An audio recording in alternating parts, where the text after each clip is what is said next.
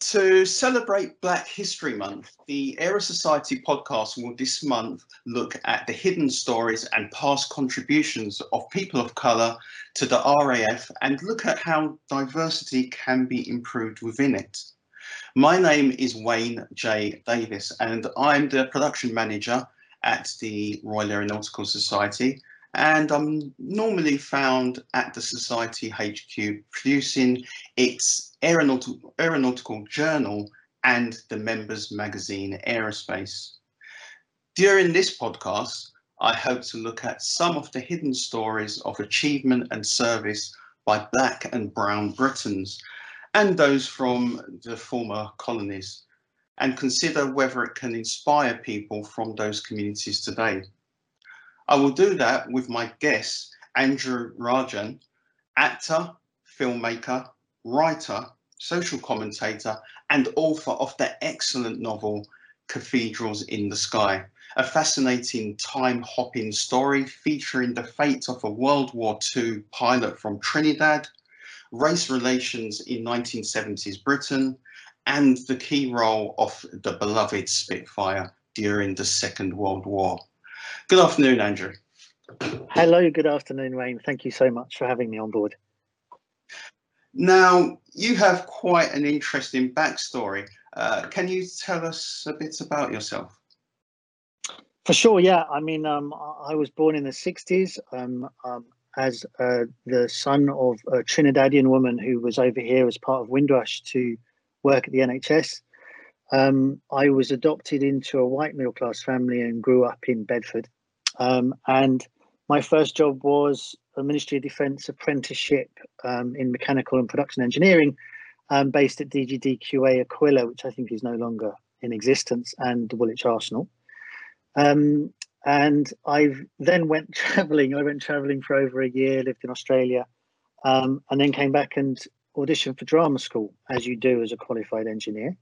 And got into Guildhall, became an actor, and then really was confronted by how stereotyped and narrow the view was of people of colour in this Britain and how they would be represented. And that became a frustration and then something I wanted to address. And so I kind of moved over to writing and filmmaking, made my first feature film in '99 as a writer, director, producer, actor, and then went to film school, to the National Film and Television School, and did my master's in screenwriting. And ever since I've been writing, I think I've written 4 novels, a children's story, 8 screenplays, 3 stage plays. And so, yeah, Cathedrals, the short route is that Cathedrals came out of that. My interest in engineering, my love of Lancaster bombers, which used the same Merlin engines as the Spitfire. That's really where all of that started. Right. And so all that was obviously inspiration for the book, clearly. Yeah, it was inspiration. I don't know if it was inspiration so much as groundwork. I think the inspiration came of the extraordinary technological progress that was made through the war with the Merlin engine, and the fact that I felt as a filmmaker, as a writer, that there needed to be more of a balance with the stories that we are telling and were telling of the Second World War. So there was so much input from people of colour, from I think Africa. 1.3 million were part of the Allied war effort. India was something like 1 million in the Second World War and 1 million in the First. The Commonwealth, the numbers are fuzzy, unsurprisingly, but somewhere between 10 and 40,000 people volunteered for Great Britain's war effort. And these stories, I think it's so important that these stories aren't lost. So I think that really was the inspiration.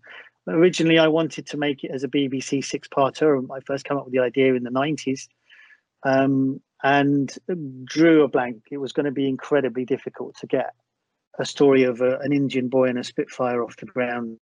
But I was naive and optimistic, so I pushed it and got nowhere. And then eventually, because the idea didn't go away, I thought, well, I'm going to write the novel, and then at least I get the story out of my system.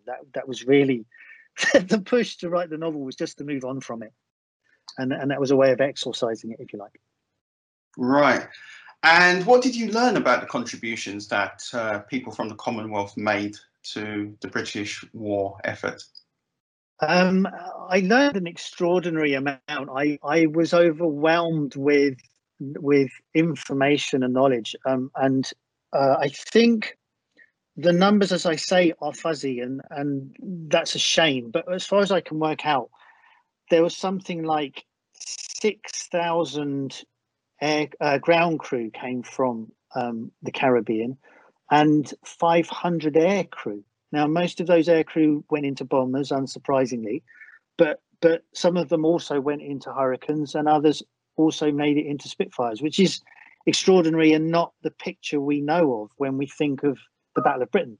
I don't know who's listening to this podcast, and many will know more than I do, but the Battle of Britain was only a 3-month window in 1940, the summer of 1940. But it was so key, it was so crucial in terms of the war. If Hitler had managed to take over the skies, then it kind of would have been a much shorter war, and with a very different outcome. So those ground crew, those 6,000 ground crew and 500 air crew were crucial to the difference in the outcome of the war.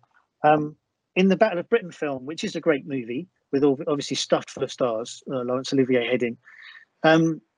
It's a shame that at the end of that film, it lists all the Canadians, the New Zealanders, the Polish, even the single Israeli pilot, but it lumps all of the Commonwealth pilots in with the UK. So we know that number was 1,822 pilots, but we don't know how many of those, because they didn't think to separate them out, and that's a shame. And I suppose Cathedrals is an effort to change that. Mm. And were you surprised at what you found out in your research for the book? I was a bit terrified, if I'm honest, because I knew that there was going to be so many stories, so much information. What's surprising is the detail, because it brings these guys to life. I mean, there was one guy, Ulrich Cross, who was a Trinidadian fighter pilot, who is the most decorated of all Caribbean pilots. He got the DSO and the DFC. He was known as the Black Hornet and 139 Squadron. There was also Mahinder Singh Pooji, who I believe now has a statue of himself up in Gravesend. He got a DFC and was shot down twice, but he still had it in him to get back into that seat. You know, to think that you're going to die, you're shot down in a plane, and you survive it. You climb out and you get back in another one, and then do the same again, and you're shot down twice. I mean, I think that those stories are extraordinary and deserve to be known, deserve to be told. These are true heroes, and that's so important, I think, for the younger generation coming up, is to understand that our ancestry is a part of that winning the war, and that you can be rightfully proud of our place in that as an inheritance. Yeah, certainly. Personally, as someone of Jamaican heritage, I was particularly interested and proud to find out about William Robinson Clark, who was the first person of colour to fly for the British Air Services. The First World War. He actually, as a 19-year-old, paid his own way to get to Europe in order to join the Royal Flying Corps in 1915. So that was particularly surprising and inspiring to find that out. Why do you think it's important that we do recognise these contributions? Well, I think really, I mean, it's in your voice when you talk about him. What he must have overcome. He didn't just overcome how do you fly a plane, how do you excel at flying a plane. He overcame 4,000 miles of sea and an inordinate amount of racism to get to the point where they had to say, no, you're great. We'll trust you with one of our aircraft. I mean, that's extraordinary. Trinidad during the war funded an entire squadron. I think 74 Squadron is known as the Trini Squadron. At the time, Spitfires were, I think, £5,000 in old money, which translates to something like nearly £200,000 now. And Trinidad wasn't a rich country. They didn't find oil until the 70s. So they funded an entire squadron of the RAF for the Second World War. And it's really important. I mean, one of the reasons I become a filmmaker is because I think it's so important that younger generations can see heroes that they relate to in terms of their background, their colour, who did extraordinary things as a part of the fabric of British history. I mean, when I was a kid watching TV, it was electric to see someone I related to of colour on the screen. You stopped everything and you sat and you watched it, and you wanted to know the whats and the whys. And that must be the same for every kid. It doesn't matter where you're from. So it becomes incredibly important if children are going to believe in themselves and fulfill their own possibilities, their own dream, they feel that they can belong. There were people who did it before them, and that it's a possible thing to do. It's a possibility. I think that's inordinately important. Yeah, certainly. I mean, as I said, for me to find that the first person to fly in the armed forces for Britain as a black person was Jamaican is something that I can link with, and much also like Trevor Edwards, who was a working class black Londoner, South Londoner, who grew up in Thamesmead in the 60s and 70s and went on to train. There's actually quite an incredible aspect to his story, whereby in early training, he actually, in an unfortunate accident, he actually lost his toes. Despite that, he went on to train to become a pilot, and went on to fly Jaguars throughout the 90s. And so I totally agree with what you say, that young people do need people that they can recognise themselves in, and people that they can relate to, which would of course inspire them to make their way in the industry of aerospace or the armed forces. Do you think these stories and these contributions that people of colour have made to British aerospace and aviation, do you think they've been publicised enough? Do you think the public are aware of these? I think sadly not. I think that to give them their due, like the RAF Museum certainly is latently making a good push to make displays about the Caribbean contribution to the war, for instance, online and at Cosford and at museums around the country. I know that they are making an effort, but unless one goes out and finds these stories oneself, then you're going to remain ignorant. If you go off what you learn mostly, I guess, from the TV, from the media, you're going to remain ignorant. I mean, I left school, I didn't know how to change a tyre, how to rewire a plug or work a checkbook. And, you know, education is so key. And I think my education really started once I left school, which is sad and ironic. So I think that these stories, they will die very, very fast. You know, the guys who were there, men and women who fought in the war, that generation is dying now, and it's so important that we capture those stories and we preserve them for the future if we're going to learn from history. That's what this is all about. We need to understand that there is only one race on this planet, and we need to pull together and fight as one. There's enough problems without us fighting amongst ourselves. So no, I don't think that these stories are publicized enough. but that's what you and I. That's why we're here doing this podcast in an effort, I guess, to address that balance in some small way. And I will continue to try to redress that balance in every way that I possibly can. I'm pushing on all fronts as a writer and director and author. That's what this is all about. Is I think it's very difficult with the BBCs, the Channel 4s, the BFIs. You knock on those doors and you just get a solid no, and that is the road to madness. If you continue to think that is the answer, it's obviously not the answer. What I would like to see is a production house that really focuses entirely on stories from our ancestry, from the Commonwealth, from Africa, from India, because those stories need to be told, deserve to be told, and I think not just people of colour, but everybody would be interested in them because they're amazing stories. So that really, I guess, is what I'm all about, is what I'm on. Yeah, I see what you mean. In light of that, I mean, I think maybe we both agree that these stories have not been brought forward to the public enough and aren't being made aware of. Do you think these stories have been genuinely lost as stories that people just haven't noticed or been aware of, or have they been hidden, do you think?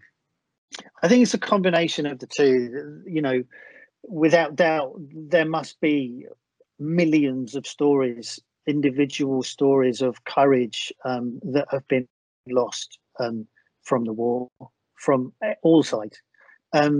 But they have also been, and we see that time and time again.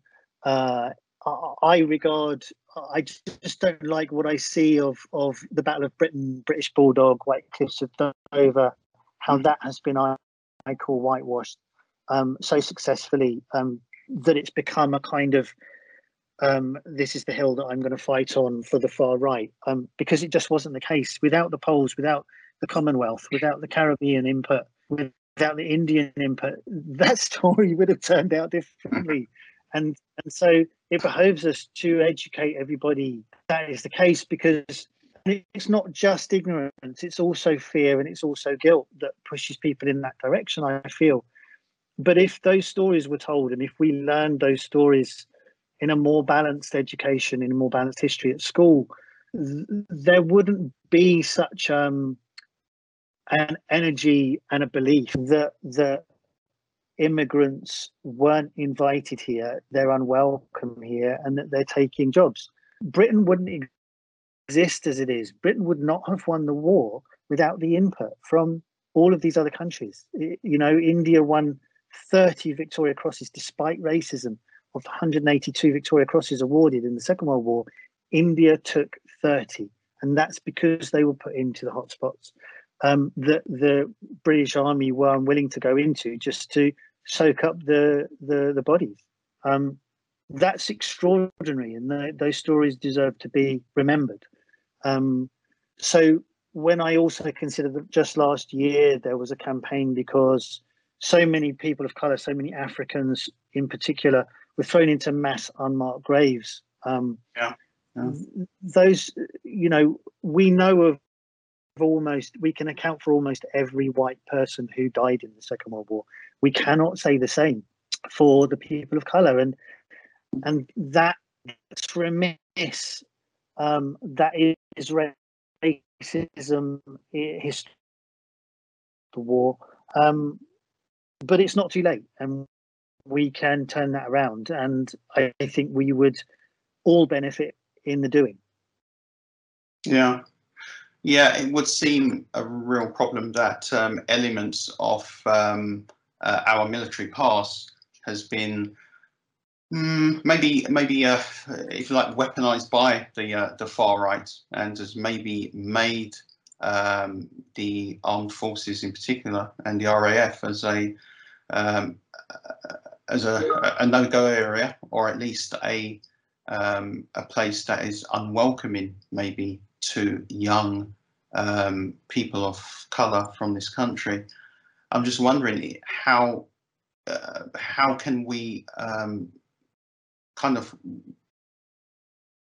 make the RAF more appetizing for young people, and maybe tear it away from the far right, and maybe from that perception that young people of color may have of the armed forces? I mean, that's such a difficult one to answer, but I truly believe that the more stories are told across the board. I mean, there's an extraordinary story. This guy there was a black South African chap called Job Maseko, an amazing man. He joined the army. They weren't given weapons as a matter of policy. They weren't trusted with weapons. He was in Tobruk in 1942. They were captured. There's a long story goes into that he was refused weapons, and that was one of the reasons why the Allied effort failed at that point.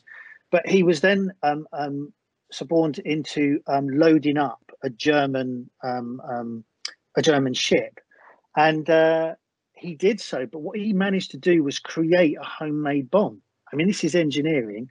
He created a homemade bomb by emptying out some rounds of ammunition into a biscuit tin.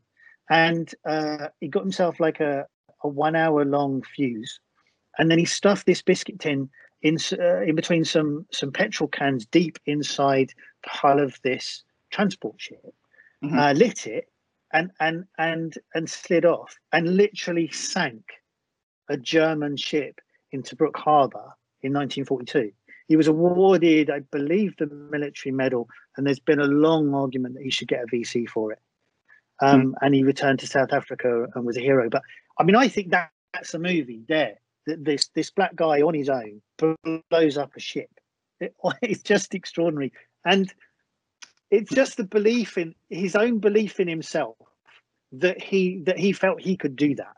And then for me to hear that story gives me such a good feeling. I don't care what color he is. That's an extraordinary story. It's an extraordinary story, and one that I would love to see the movie of. So if you then, as a black person, as an African of African descent, if you knew that story and you understood that despite everything that was going on for this guy, and he got, if you read into his story, there was a lot of racism involved in his entire story. I mean, Africans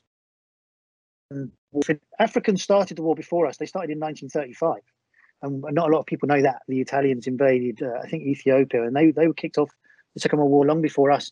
And at the end of the war, white Africans were given land and houses, and blacks were given, I think, the boots that they were walking in and a suit. And that was what they were paid off with. So for me, it really is about the triumph of the human spirit, and I believe that if people knew these stories, it would give them belief and an understanding that there were guys who went before them, and women, and that it's possible for them to go forward, that things are changing, but it's a process. It can't happen overnight, and it has to be a process that kind of moves on all fronts. You clearly did a lot of research into World War II history for the book. What were your sources? Yes, I did. The two things leaning over me, one was the fact that I am, in theory, a highly trained engineer. And the second, I think it was incredibly important to tell a true story where I could. I mean, I've written a fiction. The pilot that I came up with is a fiction, but everything that I talk about in terms of engineering terms, in terms of the Merlin engine, in terms of the Spitfire, in terms of World War II, and in terms of pilot protocol, I felt needed to be correct. It had to be truthful. Because yes, you're telling a story that anybody in theory could pick up and read, but there are also always going to be experts who know better than I do. There's nothing worse than picking up a book or watching a movie when you know something of that subject, and they've gone and done a real hash job on it. That irritates me beyond belief. So I didn't want to inflict that on someone else. That just didn't seem to be a good idea. So I was tearing my hair out. I'd run all sorts of museums, Imperial War Museum, and people saying, "Look, I need a pilot. Can anybody point me to a pilot?" And the answer was no. And conversationally, I chatted to my dad and said, I've drawn a blank. I've been trying to find a pilot. He says, "What do you mean you need?" "I know a Spitfire pilot." I said, "What are you talking about? You know a Spitfire?" Okay. So he knows Roger Bailey, who's the Shuttleworth chief pilot, and who has flown everything. He's flown everything from pre-World War One all the way through to jets. And amongst that, he's flown a Spitfire. So extraordinary. Put me in touch with Dodge Bailey, and I drove up to Shuttleworth, which used to be my local. When I was a kid, I would go to Shuttleworth with my dad. Drove up to Shuttleworth, and lo and behold, and this was extraordinary, and I didn't know it, but they had in their workshop a Mark V Spitfire being taken apart and rebuilt. So it was just absolutely extraordinary and brilliant, because that was the Spitfire that I wanted. Wow. And was writing about and was halfway through doing, and there it was in all its magnificence in bits, spread around 2 workshops. So yeah, there were 2 workshops, one being the airframe, which is pretty massive and comprehensive. Obviously you've got wings and fuselage and whatever, and then the whole separate workshop, which is kind of more my area of expertise, which was the engine, and that again was in bits and amazing to see. But those 2 disciplines need 2 different engineers, because they're 2 completely different skill sets. And Ian Larriman was the Shuttleworth airframe engineer, and Steve McManus was the engine overhauls engineer. And so it was amazing to speak to both of them. Every Spitfire is different. People tend not to be able to see the difference between a Hurricane and a Spitfire, and the Hurricane really is a hangover from planes of yore, which were a frame with fabric over them to create the frame, the fuselage and the wings. And a Spitfire was the new generation, which became jets, which is a metal frame with a metal skin. And so the skill to create that metal skin, what goes into that, and creating rivets, some of which are flat rivets. Every Spitfire therefore flies differently there, because of the subtle differences in how the metal has been formed. So every Spitfire will be slightly different. And so it was kind of brilliant and an absolute thrill for me, because it plugged into that engineering thing that I had, and that childhood thing that I had about romanticizing, I guess, World War II and romanticizing Spitfires. As well as that technical thing of, okay, so what tolerance exactly were you going into on that piston? That to me was interesting. And then wandering around and going, oh my God, those are the petrol tanks. And oh wow, that's and all of that. So it was kind of a kid in the sweet shop for a day or 2. And then I was lucky, because Dodge then took me into another hangar and walked me through how you fire up a Spitfire. He sat in the cockpit and he walked me through, and that was all. I recorded all of it because I just needed to get it verbatim for the book. And for me, it's an integral part of the book. But I hope that to anyone who doesn't know and has no real interest in any of that, it's still interesting enough and diverting enough, because it is an insight into something that you wouldn't ordinarily find out, wouldn't ordinarily know. It's still, hopefully still of interest to them. So yeah, I hope that I did my homework, is I guess what I'm trying to say.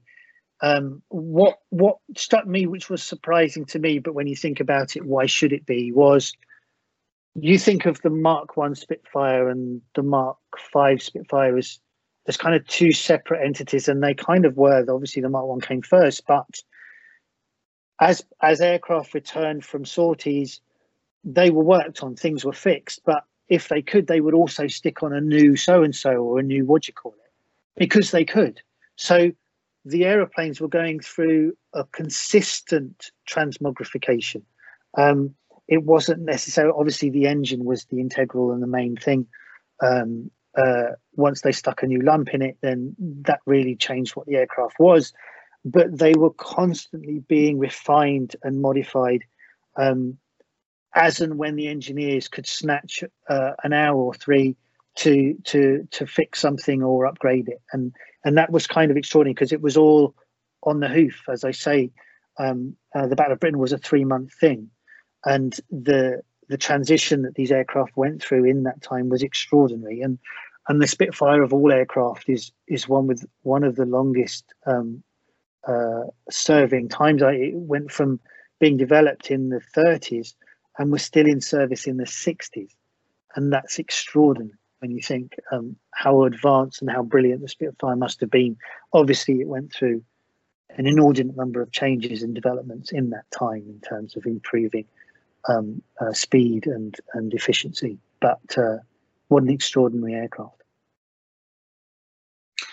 Yeah, it seems like obviously you have a real genuine interest in the Spitfire, and certainly quite a few childhood dreams there came through in the research for that, clearly. It's interesting that you did develop an interest in obviously the Spitfire and obviously aircraft in general and military aircraft.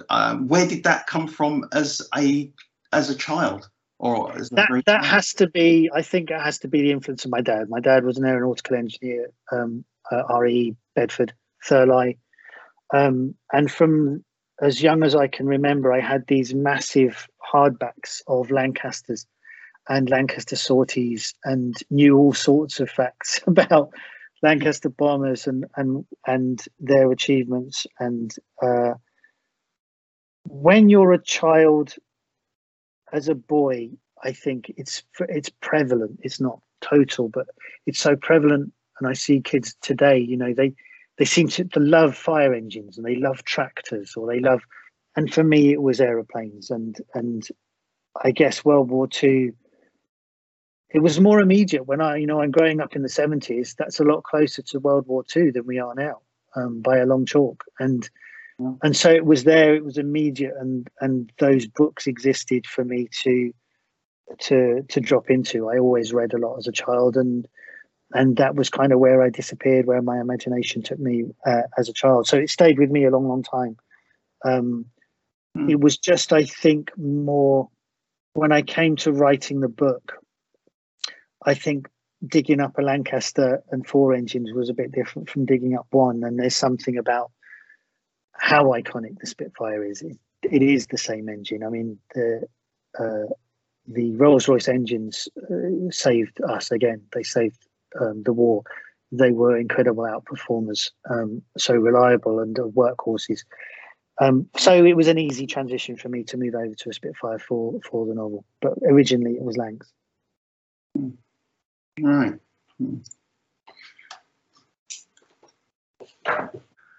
I noticed that you mentioned that you were an apprentice engineer at the MOD. What were your experiences there? Okay, so this is a long time ago. We're talking about 1983. So it really was a different world. You know, this was CAD/CAM was in its infancy. The apprenticeship was extraordinary, that we learned lathe work, milling, grinding to an incredibly fine degree, to 0.1 of a thousandth of an inch. We learned sheet metal, and we learned the rudiments of electronics, but I was there as a mechanical engineer primarily. I did it when I was 17. I didn't know what else to do at 17. I hadn't worked out what I was, and it was a misstep as far as I'm concerned. It wasn't wasted time. I grew up in those 4 years. I grew up. I moved to London and was working full time as an apprentice engineer. And it kind of, there were aspects of it which were brilliant, like working on the Bluebell Railway restoring steam locomotives, like working at the Natural History Museum, moving it over into the next century where kids could go in and interact, pull levers, push buttons, and things would happen. That's my job. That was what I was there to do. And that was kind of great. The downside was being the only person of colour in a room full of 100 guys. And what that served to do really was focus all of their attentions on me, because I was the odd one out in every shape and form. So that was unfortunate and very difficult. It meant growing up in a lot of ways that I wasn't expecting, and I found it very hard. And what it also meant was that it was very easy to leave behind. So when the 4 years was up, when I was 21, I knew. In fact, I remember sitting in my final year doing my HTEC at college, because we were block release at college at Bromley Tech, and I sat down to a 3-hour robotics exam, and I looked out, and I knew by that time that I was going to go travelling. I was going to go to Australia, and I looked out the window across the fields, and then I wrote a letter of apology to my tutor to say, look, I'm really sorry, I'm going to drag your grades down, but this isn't for me. And I'm really sorry. And I stood up 10 minutes later and walked out, and everyone was a bit shocked. It's something I don't regret, but I'm still 1 unit short of my HTEC as a result. You could always go back. It's there. Okay. Here at the Society, we are always looking at ways to encourage underrepresented communities, including communities of colour, to engage with UK aviation and also seek a career within the aerospace industry. After all, the widest pool of talent can only improve the range of skills and abilities required for our industry of world renown as it faces up to a post-COVID world and climate crisis. With this in mind, do you think these stories can improve the perception people of colour in this country have of the RAF and UK aerospace industry in general? I think there's no doubt that these stories are inspirational. You know, you go back to your own childhood and you can pinpoint the stories where you thought that's remarkable, that's extraordinary, that's inspirational. When I wrote Cathedrals, that was what I was drawing on was what is inspiring. What, you know, the stories that come out of the Second World War, and the war is chock full of them. Those stories are remarkable of human achievement, of sacrifice, and of pulling off the extraordinary against all odds. Those stories are inspirational regardless of where you come from, what colour you are. So if you were then to find stories of, you know, a Nepalese Gurkha or an Indian Spitfire pilot or a Jamaican bomber pilot, or an African who literally came from nowhere and single-handedly blew up a ship, it's like, those are extraordinary, and they can't but help inspire people. So the more stories we can uncover and retell to the best of our abilities, I think that has to be the way forward. And I listened to, is it Carissa Khan's pod, the last pod, and it's proven that the more diverse your team is, the greater your productivity is going to be. It's an absolute given. And so that then behoves us and the aerospace industry in general to be welcoming and be cognizant of the history of aerospace, but also that it is about shame, it is about guilt, it is about fear, and it is about education. So as long as those four things can be consistently addressed by the industry moving forward, there is no reason why the industry can't go forward in leaps and bounds, knowing that it has within itself the keys to all of the problems that it faces. Yeah. So I guess that any young person of colour considering a career in the Royal Air Force would, we now know, be engaging in a rich tradition, even if until now a hidden one. Absolutely. You know, you talk of a pilot from the First World War, that's over 100 years ago. 100 years ago. And we're talking about 500 aircrew in the Second World War from the Commonwealth, from the Caribbean alone. The tradition is massive, and just because it's been forgotten doesn't reduce it. What's important is that, as I say, we do uncover those stories and ensure for future that they remain viewable, because the ignorance is supreme, and it's just so important that these stories are retained and remain visible, because they will always be a source of inspiration. And the more we can do about that, the more we can uncover, the more we can express them, the better, I think. Well, Cathedrals in the Sky is available to buy on Amazon, and October's Aerospace magazine includes an article listing books and films highlighting the exploits and triumphs and activities of Black and brown people in both US and UK aerospace. And I'd like to thank you, Andrew, for chatting to me today. It's been a pleasure having you here. Wayne, it's been a joy and an honour. Thank you so much for inviting me.